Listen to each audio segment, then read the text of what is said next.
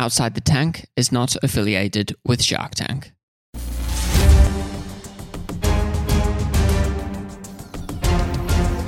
Welcome to Outside the Tank, the first podcast in the world that interviews the entrepreneurs featured on Shark Tank. We get the inside scoop on how they got there, what lessons they learned, their biggest regrets, what didn't air on TV, what has happened to them since, and so much more. Prepare to be informed, inspired, and entertained. Welcome to an all-new episode of Outside the Tank. Welcome to an all-new episode of Outside the Tank. I'm Tom. I'm Joe. And we're back. There's a lot of enthusiasm. I'm Joe. New week, new episode, Trophy Smack, Dax Holt, Matt Walsh, Season 12, Episode 9, air date of January 8th, 2021. Very recent. Very recent. These guys are doing some great stuff, though. $600,000 for 8% is the ask. Yep. All right. They make custom fantasy football, fantasy sports, trophies and belts. You know, they're getting into corporate stuff where you buy a championship belt for someone or a trophy. Really, really cool stuff. Great manufacturing, which we'll get into. They put $250,000 into the business. Their average order is about $150 to $160. Right. They're making an 80% margin on it. They went into Shark Tank looking for a strategic partner or partners. Year one of being in business, which was 2018, did $850,000 of revenue with a $200,000 profit, which that's awesome. Yeah, it really is. I mean, out of nowhere to create this. I mean, certainly, you know, in a lot of ways created this category big time. And then year two, $1.9 million of revenue, $775,000 profit. Just crazy. So these guys are doing a fantastic job. Really exciting to see where they're going. We'll get into the interview in a minute, but what happened with the Sharks? Yeah, the numbers raise some eyebrows, I think, pleasantly, the 1.9 and the gross profit margin. But the perception of the Sharks is that they were just there to try to bag Mark Cuban. That was the perception. Mr. Wonderful Kevin offered.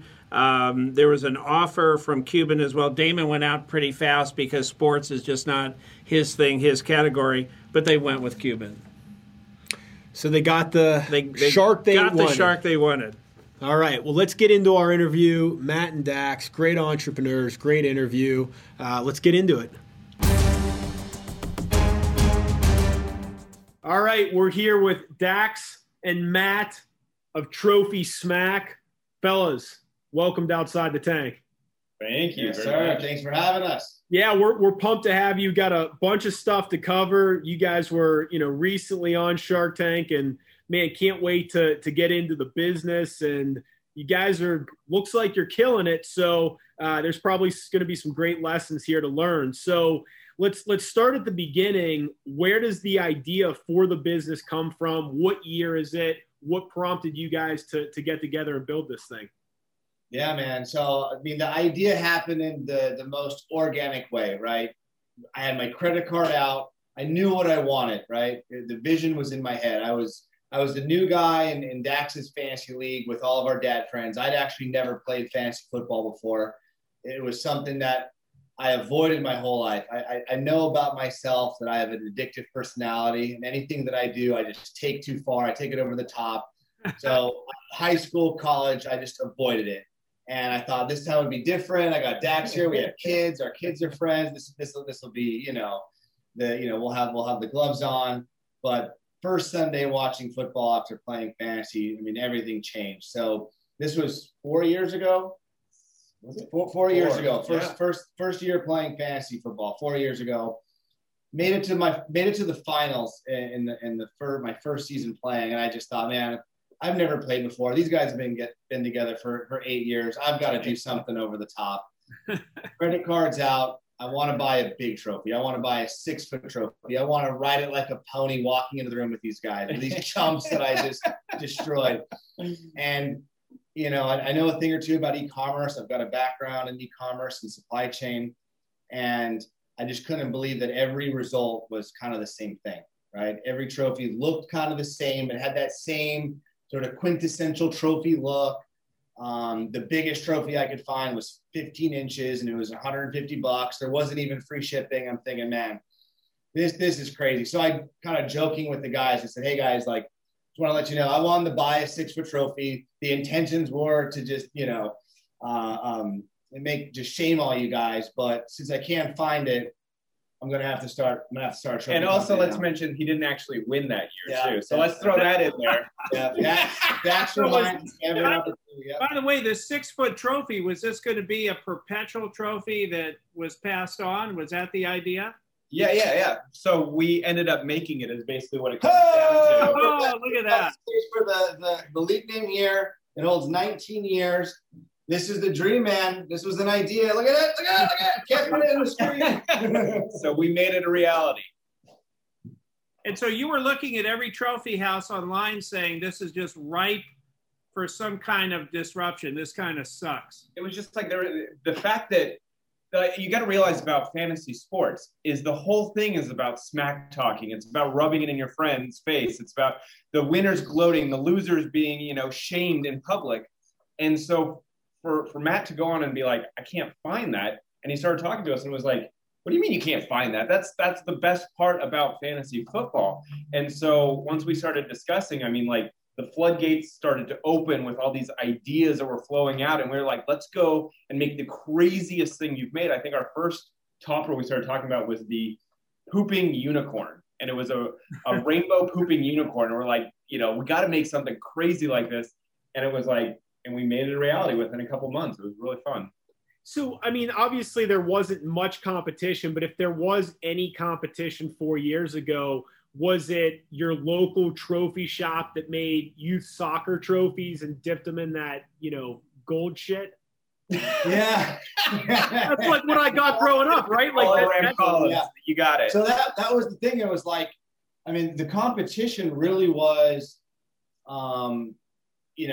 it was brand new. It's never been done before. So our competition was the barrier to entry. And what we found is there is a reason why no one has done this, because a large assembled trophy, shipping that across the country, shipping that anywhere in the country, there's a reason why no one's really tried to do that, right? So there is sort of so not only was fantasy football like that entry point in terms of the light bulb moment, but once we started researching the trophy industry, you mentioned the local trophy shops, right? They do that assembly right there, right? They've got the hologram columns, they assemble it there and you buy it. The way that pretty much all trophies have ever been assembled, it doesn't have e-commerce in mind, right? This has existed for decades and decades and decades. It doesn't even have shipping in mind. The process is horrible. You can't really ship that. So that was our biggest competition. And it's funny, when the idea came up and Dax and I are talking more and more about it, I went out and I bought Matthew Berry's book, Fantasy Life. And chapter 10 is titled Trophies. And I remember I bunny-eared it, I gave it to Dax, and all of the trophies in the book were all homemade. It was all, they spend all this time. One of the guys in the league was a woodworker, and we don't, not everyone has that luxury. Not everyone has that much time to make their own. So our competition was the way things were, and that's not buying something cool online. There's people looking, but there wasn't anyone serving it. So it was really just the iterations of how trophies are built, disrupting the way things have always been done. And that was, that was the barrier to entry that we ultimately invested all of our time and energy in developing that. So year one, you do $850,000 of trophies and belts. How in the hell did you do that? And, what do you attribute it to? How'd you get the word out there and go from 0 to 850 that quickly? Can you see the bags under my eyes? I haven't slept in 3 years. And the gray hair that's coming out on the side. No, it was a heavy lift. And, when we talk about starting this business, we've got all of the reasons to believe it'll be big, but it's like, okay, we're investing a lot of money into doing something that's never been done before. We're investing a lot of time. Our competition can go and buy 10 trophies that are generic, sell 10 and buy 10 more. We're buying 10,000. We're buying containers worth. So our first container, I mean, all the time in the design process and the iterations and getting the samples, first container shows up on my driveway. My wife walks out, what the hell are you doing? Our first engraver was in Dax's garage. I mean, I was the first engraver. Yeah, Dax is engraving in a summer. In a summer, it's like 110-inch garage. I mean, we're doing what we need to do to figure out what we need to change and how big the opportunity is. And that first draft season, the July, the August, as people are getting ready for fantasy season to start, and we sold out of everything in a matter of weeks. Yeah. How'd you get the word out? We were doing just your basic, search engine marketing. So we've got Facebook ads, we've got Google ads. It was all pay-per-click. So with pay-per-click as a startup, you really have the advantage of a few $100s to test what works and what doesn't work. If it doesn't work, you turn it off. If some keywords were like obviously fantasy football trophy, that search term in Google, that's easy, right? So that was ramping up. And then Dax has got, his background is in celebrity news. So he's got a great network. We got picked up by, some publications early on. So, that really helps kind of skyrocket the awareness. Dax, did you work for TMZ? Because you kind of mentioned that on the pitch, but what was the connection there? Oh, yeah. I was there for 12 years. I was one of their main on-air reporters there kind of from the very beginning. That's where I saw it because we were watching, my wife and I. That's where I know you from.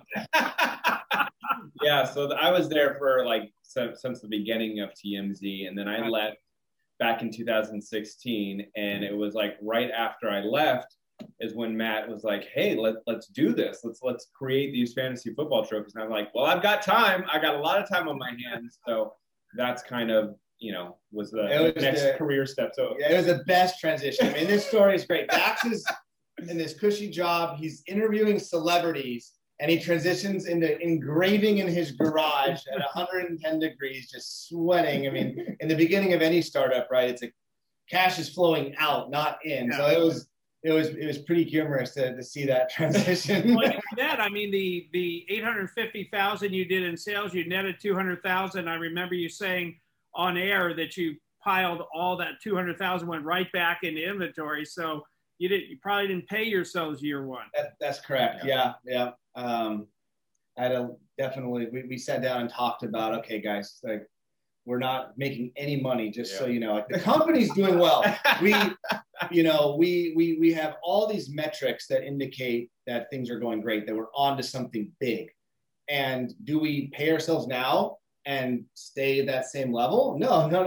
Right? We're doubling, we're tripling in size. That's the goal. So there's a lesson here for the greedy entrepreneur that might have said, hey, I'm going to pocket that 200 grand, I'm going to buy myself a Tesla, I'm going to, spoil my wife, and then we're going to go on vacation instead of putting it back in the business. Why was it so important that you put it back in the business, and what happened to the business because you chose to do that? Yeah. So, I mean, I think when you're testing a market for a business model that's relying on inventory, right? We are designing and we're manufacturing everything ourselves, and our business is hyper seasonal. So you've got the draft season, that's July and August, and you've got end of season, that's December. So in terms of us discovering what is that ceiling, how hard can we scale, we're limited by how much inventory we buy. So that first year, we knew based on how much we bought, we did almost $1 million in sales. Rolling that net all into inventory was for us basically to say, how far can we push the fantasy football market? So there's two pieces. One is how big can fantasy football be for us? And then two, we're not, Dax isn't, getting back into celebrity news, and I'm not working on other businesses just for fantasy football, right? What we discovered about trophies in general is much, much bigger than fantasy. So we had that sort of burning fire, that passion, knowing that, hey, we're investing this money back in the business, not just to make double.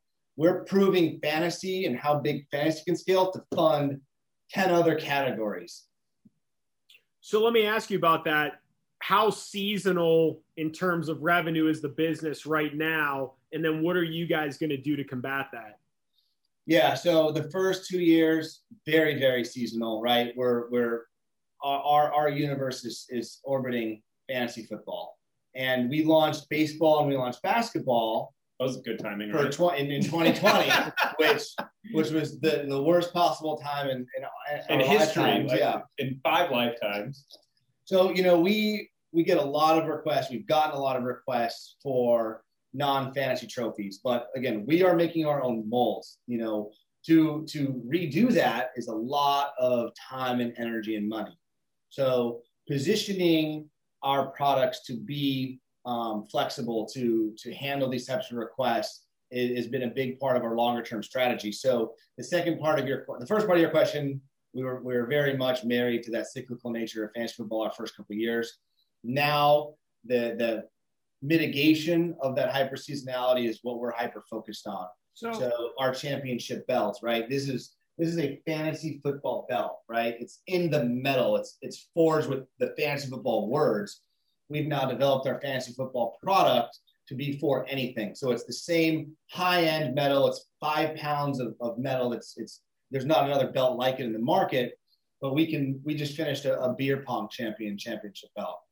So, being able to serve all of these other markets without $10,000 mold fee and 3-month lead time has been front and center for us. So here's what I'm hearing. Tell me if I'm hearing it correctly. You guys are looking at trophies for fantasy football and a couple other sports, but more than that, you're saying nothing fun, nothing cool has been done or has happened to trophies in 50 years.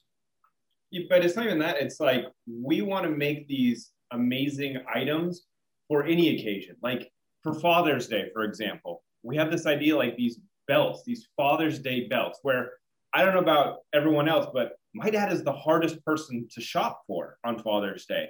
But you know what he doesn't have? He doesn't have a giant championship belt that says best dad ever on it. And it's going to look super dope.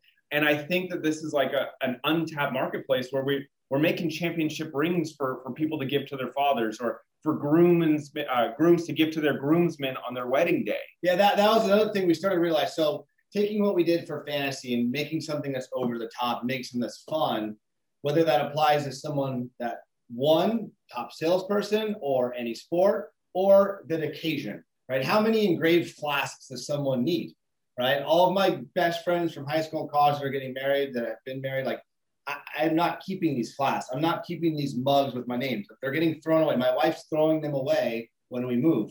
But if I had a championship ring that had my initials on it, that looked cool, that commemorated the event and had something personable on it, that's something I'm keeping forever. Well, and Dax, I walked out to my wedding reception in a wrestling belt. So, so if I got one for Father's Day, let's just say I'd like it. Yeah, that's right. Nice. It was great. So, yeah, I love it. So seasonality, you want to balance that out with Father's Day and top salesperson, everything out. But here's what I want to understand. Do you guys have to be careful that you don't end up with 1,000 SKUs and you're making everything to everyone? So what do you do to have discipline so that you broaden, your reach, but you don't create a bunch of stuff that nobody wants? Oh, you're absolutely spot on there. So I think that's been a big burden on the way things have always been for trophies, right? We have a catalog that has tens of thousands of different little pieces, and those little the little pieces dipped in gold shit you mentioned, right? There's so many different little pieces like that. We don't want to get into that business. So we've developed sort of this platform where we've got that trophy, right? It's quintessential to Trophy Smack. And we've seen people say, hey, did you buy a Trophy Smack this season, right? Yeah. So our bigger base, our metal columns, that's another thing we discovered is all the columns from anyone in the business, it's all, they're plastic and they're hologram. That's it. When we were first ideating on building our first trophy, we could not find a non-hologram column. Crazy. So our columns are metal. So that's a platform for trophies. Our belts, same thing, right? Over the top, we paid a lot of money for the molds. solid metal. How do we scale without bringing on 50 different molds or thousands of different pieces? And that comes into just really leveraging technology that's available today, both from a customer design standpoint and how are we adhering these custom designs so they don't look like tchotchkes. So they're not stickers, they're not something that looks cheap. And there's technologies that exist today that enable us to do that. So you guys have struck a really good balance where, as a consumer, I feel like I'm getting something super custom, but you're able to do it at scale. That's right. That's what we're building right now. And Matt, the reason that you guys can do this is partly or largely because of your logistics and supply chain mindset and headspace and experience. No, mostly because of entertainment background. Spot on. Standing outside the Ivy with a camera and microphones, what prepared you for this? Is that right? Putting in 12-hour shifts at LAX is why we're successful. You're in the bushes at Ago waiting for something to come out. Okay. No, in reality, yes. Yeah, I mean, like, so 2019, when we did almost 2 million in sales, our second year of business, you know, our trophies are assembled. These are 28 by 12 by 12 boxes, and we're selling 500 in a single day. This is a lot of space. There's a lot of moving parts. Even though we only have, you know, from our website, it's nice and clean, but customers can mix and match size, color, what's on the plaque. So right out the gates, we had 1,200 SKUs when you think about all the different combinations. So automating that from a warehouse side was really big. And then another really big barrier to entry, and the reason why this hasn't been done before, is you throw in the engraving side of things. So in January, we engraved over 100,000 nameplates. Like, that is a lot of moving parts. And without a very clean, well thought out plan on the supply chain and logistics side, you can't scale that. So you combine that foundation of operations and just, you know, process and excellence and execution, and then you throw the creativity. I mean, Dax is definitely, you know, we joke about the celebrity background, but Dax is a very creative individual, and he's even though I'm the ops background and supply chain background, I'm an idea guy, and I'm inherently unorganized. Dax is very unorganized and very diligent. So between the two of us, we've got all those ingredients to I think make something very special. And if you're wondering, I'm the brains of this operation. I didn't even see a smile crack next to you there. There it is. There's a smile. You know, it sometimes in a business setting, it helps to have someone with gray hair next to you. So there's makes me look smart. Joe's actually never seen a football game before. Oh, come on. Right before we got on, he's like, these are the guys that do the trophies for the football matches. No, they're games. So how do you score a goal? You guys are killing it, but I have to ask, what are the challenges? Like, what keeps you up at night? What are the things that worry you guys? Are there any? Let's get the list out. Hold on. We got a 5-mile long list. I think neither one of us ever sleep. We're literally texting all each weekend. other. I mean, you know, we just launched a custom designer tool. So Mr. Customer can upload their own photo. They can make their own designs. The challenges with software translating to hardware. I mean, it's an endless list that we're just perpetually fighting through and iterating and improving. I mean, I remember after launching Trophy Smack, it was Father's Day. I wish I got a championship belt. I got another mug, but it's Father's Day, and my wife asked me, like, hey, what do you want to do for Father's Day? And I said, honestly, like, I want the entire kitchen. I want the kitchen table.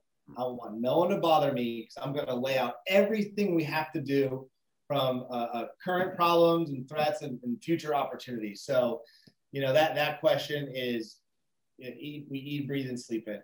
What keeps us up at night, what keeps us going during the day, it's never ending.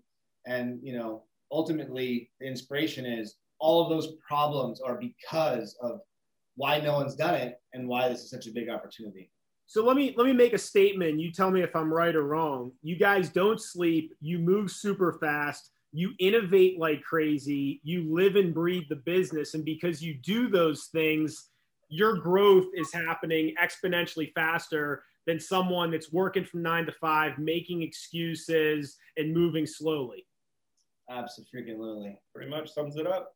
There's the lesson. I mean, honestly, we work with entrepreneurs all the time that they move slow and they fall in love with their ideas and they're not willing to innovate, and shit just happens at a fraction of the rate that it is for you. So you look at your growth trajectory and great idea, great timing, all that stuff. I mean, it's an awesome business, but it's not growing by accident. It's growing because you guys are just moving at such a fast rate. That's right. So it's tough because you guys aired so recently, but people know about you. Are people trying to rip you off? Is competition popping up at all? Yeah, we've seen like our belt, right? This is a belt that we designed. We have it copyrighted. That's another thing is we're doing things the right way, right? We have design patents, we have utility patents. The way that we redefine how a trophy is made and how it's assembled, that's a patented process that we came up with. So protecting all of those things, knowing that, hey, Dax and I, there's an opportunity cost for us going all in on trophies. He has other opportunities. I have other opportunities. The reason for us to really have that path of growth is also understanding if we do, when we achieve those things, there will be those threats, thinking ahead of them in the beginning. So we had a counterfeit belt on Amazon. And another thing with counterfeit products is it's not just a one-off, right? There's a perpetual aspect to our pieces. So this is damaging our brand in the long run, right? Someone that wants the engraved nameplates, they're getting these, like, I mean, these things were awful. We bought one and checked it out, and it was awful. It was an embarrassment that someone thinks that, and Amazon makes it, Amazon's a marketplace. So someone sees Trophy Smack belt and they press buy, and it's coming from someone else. You know, like, I don't know if you realize they took over our buy box. Yeah. For some period of time, they took over our buy box. So you see all of our branding, you see our sponsor, like we pay for that sponsored like page, and they got the buy box and took over because they made it a cheaper product, and we did not take that very lightly. Yeah, so having those protectionary pieces in place, right? We're brand registered on Amazon. It's Trophy Smack's trademark. So it was a painful process to see, but it's inevitable, right? The more success you have and the more visibility you have, it is inevitable. So we had the proper pieces in place to you can push the button. They're not selling our belts anymore. Yeah. All right, so how did you end up on Shark Tank, and why did you go on there? I think that was, I think we've been talking about that ever since we started up Trophy Smack. I know that Matt, being an entrepreneur his entire life, that's been obviously a lifelong goal for him.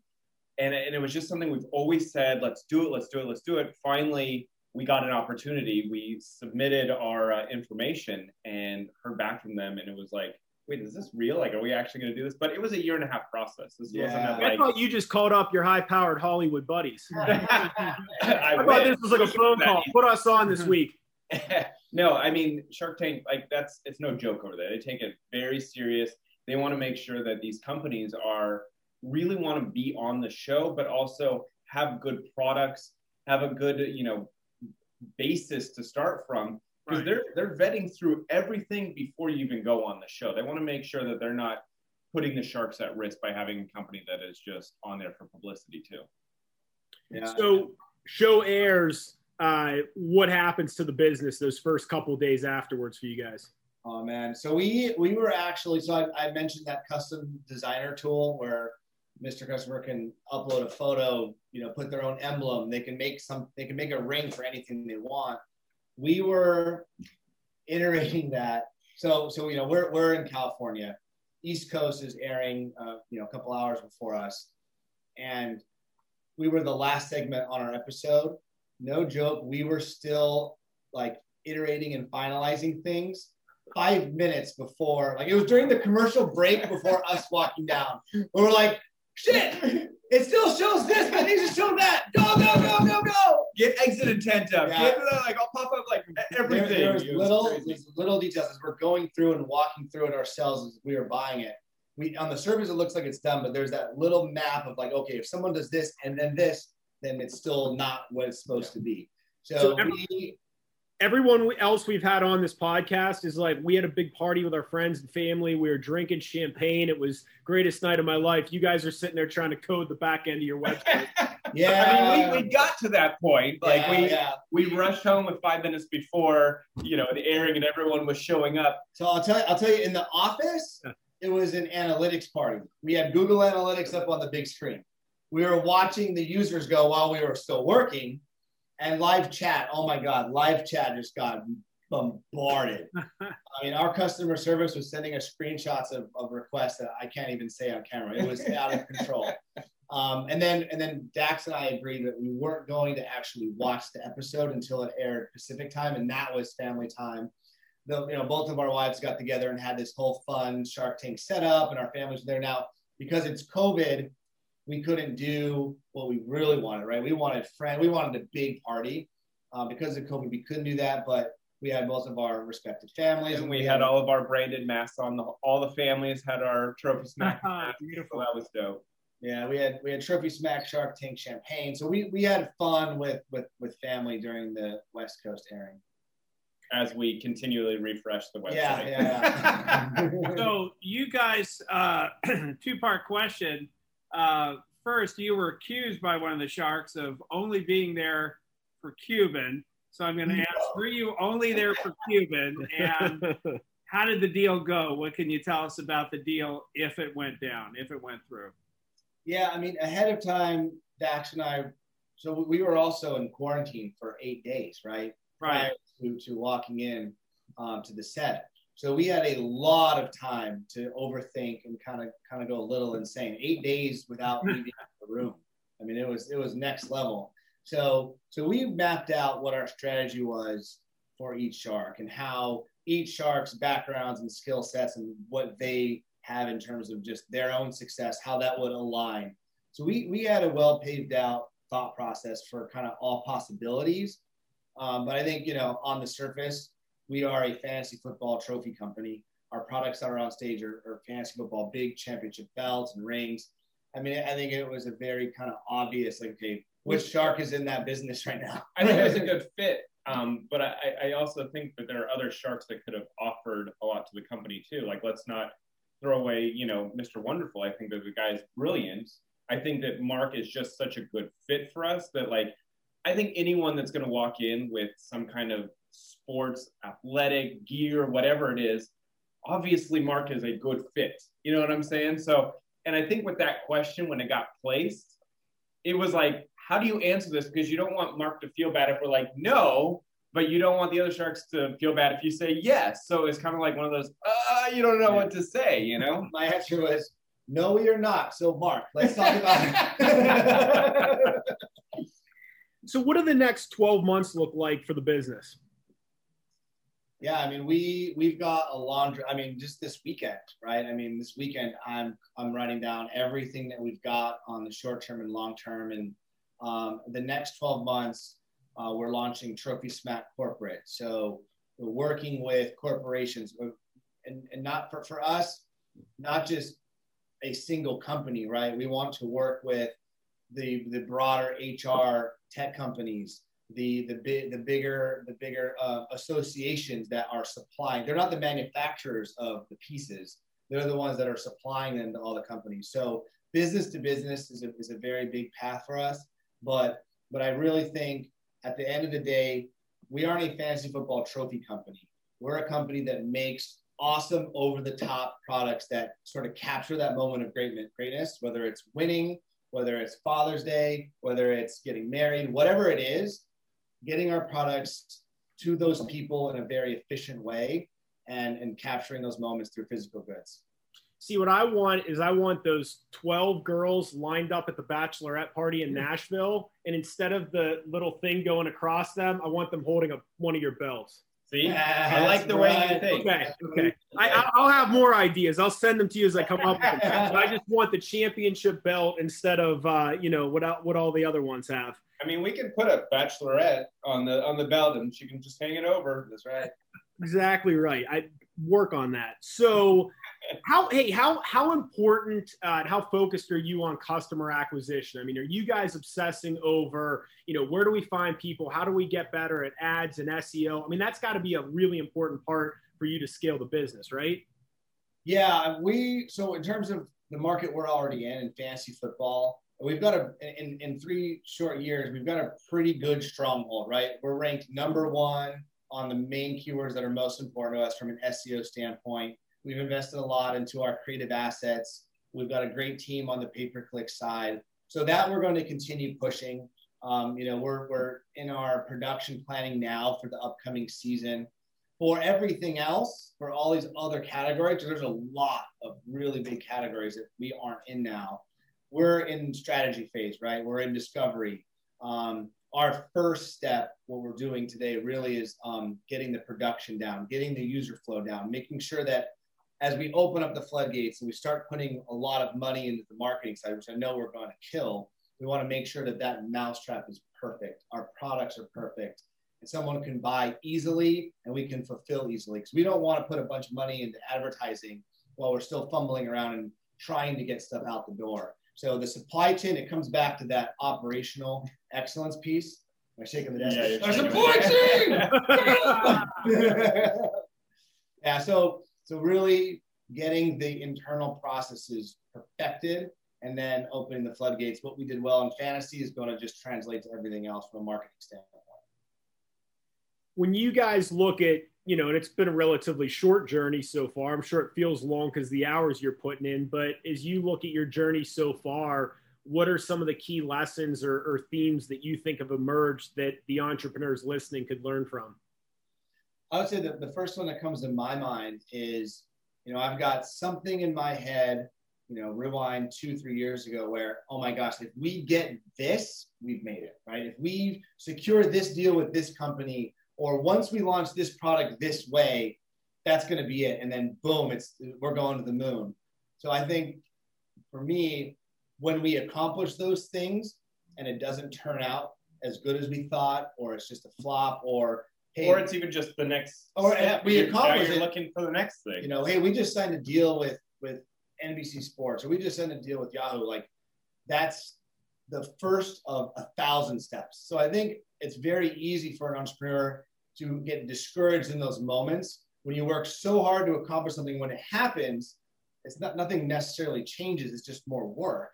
That's a very susceptible time to say, okay, it's not worth it. It's actually not going to work. But instead, it's appreciating the process and the journey of it. And there is no finish line. There is no end game. You have to just keep grinding and keep putting in the work and keep iterating. That's probably one of the big takeaways, because that's happened hundreds of times to us. Yeah. That's a huge, by the way, that's worth the price of admission. There is no finish line. Yeah. And we need to frame that and put that on our wall. Every entrepreneur needs to put that on their wall.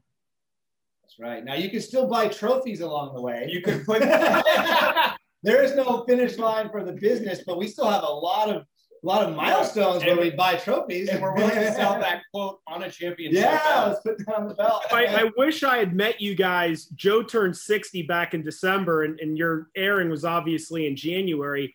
I would have got him a really cool belt instead of what I did buy him. You want to tell everyone? Yeah, I walked in the office the morning of my birthday, and there was a walker, like an old man walker. And it had all these products, these old guy products, which I'm not going to mention, diapers and that kind of stuff. And it had black balloons, and the balloons had curse words on them, like happy effing 60th birthday. Old AF.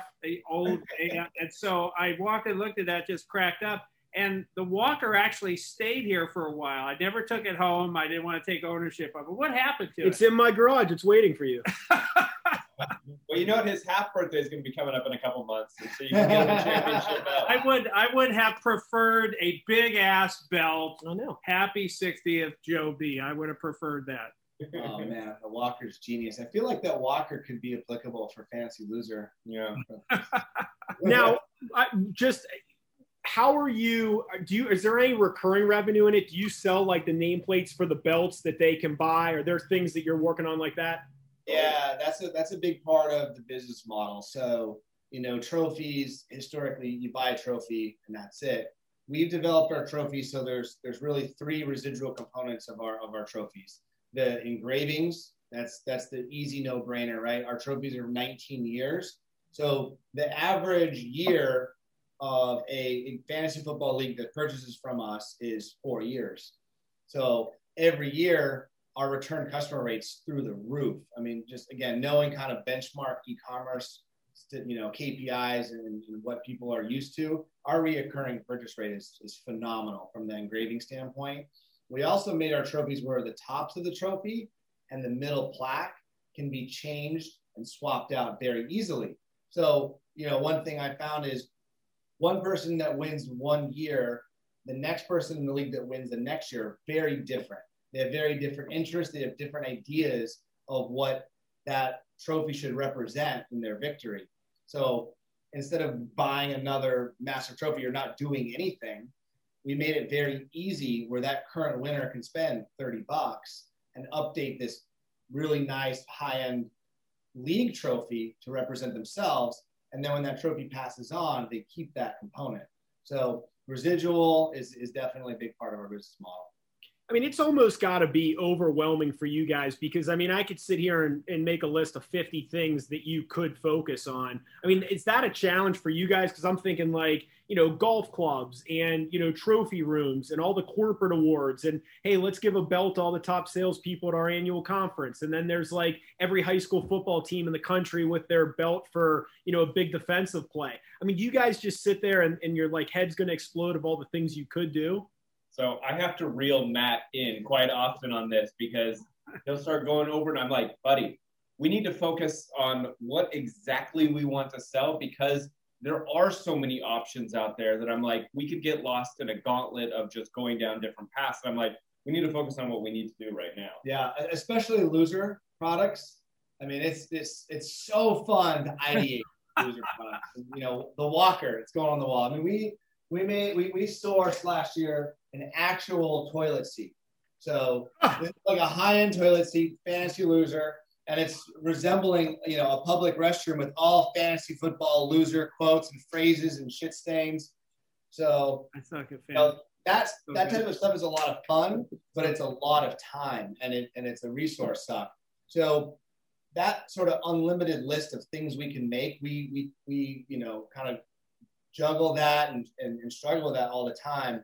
Our focus now is leveraging technology and taking what is selling very well, our main trophy and our championship belt and our championship ring, and positioning these products where we can custom design them and turn them around fast without mold fees and buying thousands of them and waiting, months to receive the inventory. And I got to believe those things, while they aren't the fun, sexy part of the business, that's what's making you guys have such a huge edge on whoever tries to rip you off. Yeah, absolutely. Yeah, that's they can't. Right there. Well, guys, we appreciate your time. Most importantly, where can people buy your products and how can they follow you on social media? TrophySmack.com. Also, we're on Amazon, but TrophySmack.com is the best place. We got the most, I would say, all of our products live there. Everything's on really customize everything there. See all of our loser products. It's been a fun site. Oh, and we launched all of our custom items on there. So like those belts that we talked about, we have an anything trophy. So if you have a foosball championship, you can come customize your plaque, customize the engraving in full color and make the most amazing trophy you want. Because a lot of people reach out to us, especially after Shark Tank, and they're like, hey, I have this, cornhole championship, and there's no trophy. No one makes a trophy. And we're like, well, we do. Come and make it. It's like you can make anything you want. Same with rings and customize everything there. So head on over to TrophySmack.com. Yeah. Well, if I have a pickleball tournament. Yeah. We had some pickleball. We had a domino rally championship. I mean, the amount of requests after airing were insane. And that's really the bottleneck. Okay, we can't produce everything for everyone, but opening up this designer tool where the customer can add their own logo, we have a lot of elements to choose from. I think that's a big key in us scaling. And then on social, at Trophy Smack, whether it's Twitter, Instagram, Facebook, at Trophy Smack. Oh, and the one thing that we just launched as well is a bobblehead, a customized, Yeah. make your own face on a bobblehead. So And bobblehead it's a topper. with space, whether it's the champ, whether it's the loser, on our trophy. Yeah, it's really cool. So good. So when we do awards for Growth 10, Yep. it's title belts. Yeah. I don't want it's anything title else. I don't care. Trophy Smack is our new #1 Growth 10 award and recognition vendor. Yeah, baby. By the Oh. way, just in closing, I want to tell you, I think you guys have a phenomenal partnership. You complement each other so well. I would die to have a partner. I that know. was We that just cool. we frigging hate each other. We just argue 24/7. It's pure hell. You guys are awesome. It's fantastic. About 2:30 every afternoon, he falls asleep. So I got about a 6-hour window, and then so it'd be nice to have someone that could match my energy. That's phenomenal. Working with you guys would be a lot of fun. This is great. But our last meeting every day is at 3:30 because he eats dinner at 4:00. Gotta catch that early bird special. Guys, thank you so much. This was a blast. Yeah, thank you guys. It's awesome. Thank you. All right, we're back. Great interview. Really enjoyed it. What were your key takeaways? There's two things I want to mention, and one is they bootstrapped this thing. They threw $250,000 of money into it, but also they continued to what I call feed the baby, put money back into the business. Yep. All too often we see, especially in the early startup phase, not funded, bootstrapped, we see people wanting to pull money back out of the business too quickly. They were patient enough to reinvest profits back in the business to grow the business and grow the infrastructure. And I think that patience and that discipline is really, really important. And what happens if you don't feed a baby? I don't know. They get pissed off. They cry. I've only had one child. She takes after me. She ate like 6 times a day. She was born at like 10 pounds. Very healthy baby. So I don't know but in business, I know that you could starve out the business. Yep. And it's not a good thing. I just love when I see that long-term thinking. That long-term thinking is incredible. So the great lesson for all of us, feed that baby, put some money back in the business. Don't be in such a hurry. Operate with some long-term thinking and some vision. Don't be in such a hurry to pull money out of the business. The second thing was they appear to be constantly in what I call SWOT mode. Analyzing strengths, weaknesses, looking for opportunities, looking for internal and external threats. That kind of embodies what you and I do. We're constantly in a SWOT mode as well. And I think that you could do a SWOT analysis, strengths, weaknesses, opportunities, threats. You could do one every week, every month, and it's not too often. But we see a lot of businesses, drift through a year, get into the 6 months, 7 months of the year, and start to wonder where they're at and do a SWOT analysis then. I just love when people do it often, early in the year and often, and it allows them to recorrect, recalibrate, refine some go-to-market strategies and get back on track. So these guys, I think, are constantly having that conversation. Yep. Where are we at? Yep. Talked about seasonality, and they said, look, you either manage it or you fight it, and, you can't allow seasonality to cripple you. And it's okay to have a seasonal business. Oh, it's summer. Everything's slow. Let's take the summer off. Yeah, and so much of what they're doing, and as they said, we never sleep, right? Yeah. They're fast-moving guys. They're constantly working really hard at this, but they're figuring out ways to generate revenue throughout the year, and they're expanding, and they've created a really great process that can certainly be replicated in other verticals. Another thing that I wrote down and I underlined was appreciate the process. Yeah. You got to make this stuff fun, and you Yeah. got to find a way to enjoy it and laugh at yourself, and make it a enjoyable process. And so they've done a great job of this. I think their mindset of we're not going to sleep, we're going to work really hard, we're going to reinvest in the business, we're going to appreciate the process. We don't see there being a finish line like just go. I just think that you think about entrepreneurs that are winners and that succeed at this entrepreneurial game. And I think that Matt and Dax have a lot of the characteristics that I believe you need to have to do this entrepreneurial thing at a high level. Yeah, no doubt about it. And talking about the process, I reflect back on when I was growing the quickest in the organizations that I ran and was part of and owned. And when we were growing very, very quickly, we would absolutely get lost in the process. And being lost in the process means you're knee deep in it and you're looking at every aspect of your business, making it better, faster, more efficient, more productive. And I think being lost in the process is a good thing. Yep. Great episode. Yeah. So Growth 10, we help two types of people with Growth 10. First and foremost, we help entrepreneurs by putting them into these great little groups, these mastermind groups, peer advisory groups. Any entrepreneur that wants to grow faster has to be around like-minded people. I joined my first mastermind. In fact, I started it when I was 20 years old in 1980. That makes me, let me do the math. I'm 60. So actually, I've been involved in masterminds in one way or another for 4 decades. You've been involved in organizing and being a part of masterminds for almost 2 decades. So we help entrepreneurs find great little tribes to be part of. The second way we help people is we look for entrepreneurs that have had wins, that have exited or near exiting, that want to take their gifts and talents and help some other people.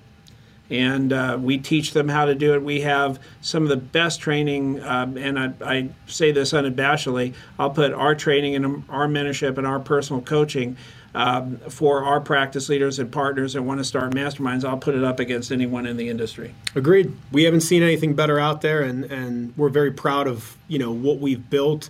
And how we help people create these really incredible groups of entrepreneurs all over the world at this point. Yeah. So if anything we just said is interesting, Tom at growth10.com, Joe at growth10.com, we're always here. We love talking to really interesting, talented people that either want to be a part of a great group because they're right in the battlefield of building and scaling a business, or people that say, I'm at a place in my life and experience level where I'd love to give back and help people and be compensated, be really well compensated to help other entrepreneurs in a mastermind setting. So Tom at growth10.com, Joe at growth10.com. Will you get me like a really cool belt from these guys? Yeah, I'm going to.